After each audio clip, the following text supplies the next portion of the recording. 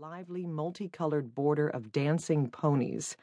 Matching curtains covered the two windows facing the Sangre de Cristo Mountains. The fancy decor would be frowned upon by the bishop if he were to visit, but it was all Martha's doing, and Katie Ann didn't have the heart to change it. Martha was a widow and didn't have any children of her own. "This little one needs a real nursery," her English friend had said with a huff before Jonas was even born. Martha would be upset if she knew that Katie Ann had heard from Lucy.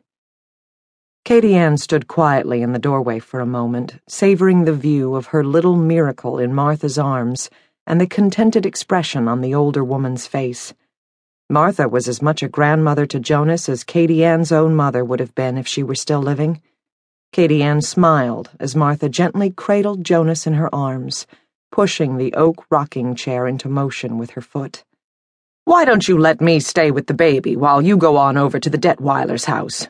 No need to drag this young one into the cold. Plus, he's finally stopped crying and is sleeping soundly." Martha touched her finger to Jonas's cheek as her lips curved into a smile. After a moment, she looked back up at Katie Ann. "Unless it's too cold for you to take the buggy, we can bundle him up real good and take my car." Katie Ann shook her head. No, I don't mind the buggy ride. It's crisp outside, but sunny.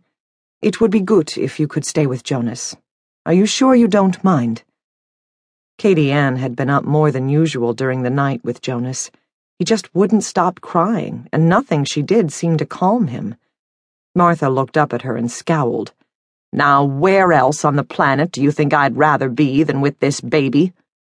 She raised one hand out from under Jonas and tucked a piece of brownish-gray hair behind her ear, a strand that had fallen from beneath the butterfly clip on the top of her head.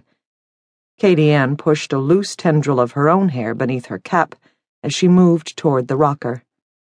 "Just checking." She leaned down and kissed her precious bundle on the cheek. "See you soon, my darling." Martha raised her chin as she spoke in a whisper. "You tell Vera Detweiler that I'm expecting creamed celery tomorrow. Lots of it." Katie Ann nodded as she moved toward the door. "You know there's always lots of celery at weddings." She pulled her heavy black coat, gloves, and bonnet on. Once she was bundled up, she came back to the bedroom door and glanced in at Martha. "I'll be back soon. You'll check on him often, right?" Martha nodded. "Yes, I will. Now you go." She waved a hand at Katie Ann. Martha hadn't missed a day since Jonas was born. Sometimes she stayed for hours, and she often spent the night. Katie Ann was grateful to have the older woman in her life. Being a single mother was challenging. As she closed the door behind her, she thought about Ivan. Despite her husband's infidelity, she was sorry that he would never see his son.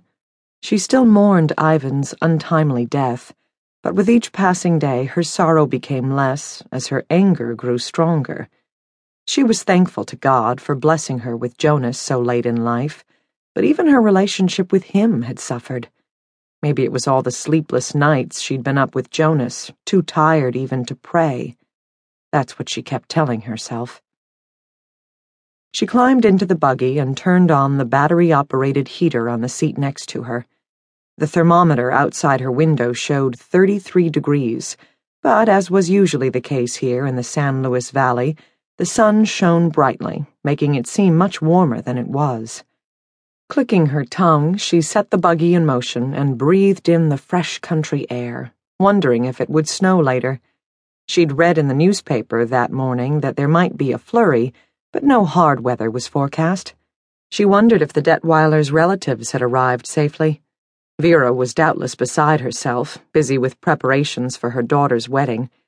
Katie Ann was disappointed that the weather back in Lancaster County would prevent Ivan's side of the family from attending. She'd always been close to her in-laws, and she was sure David must be disappointed as well.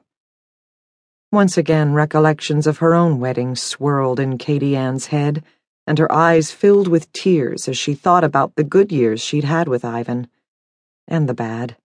But she never could have predicted that Ivan would leave her for the likes of Lucy Turner and take up residence with the English woman back in Lancaster County.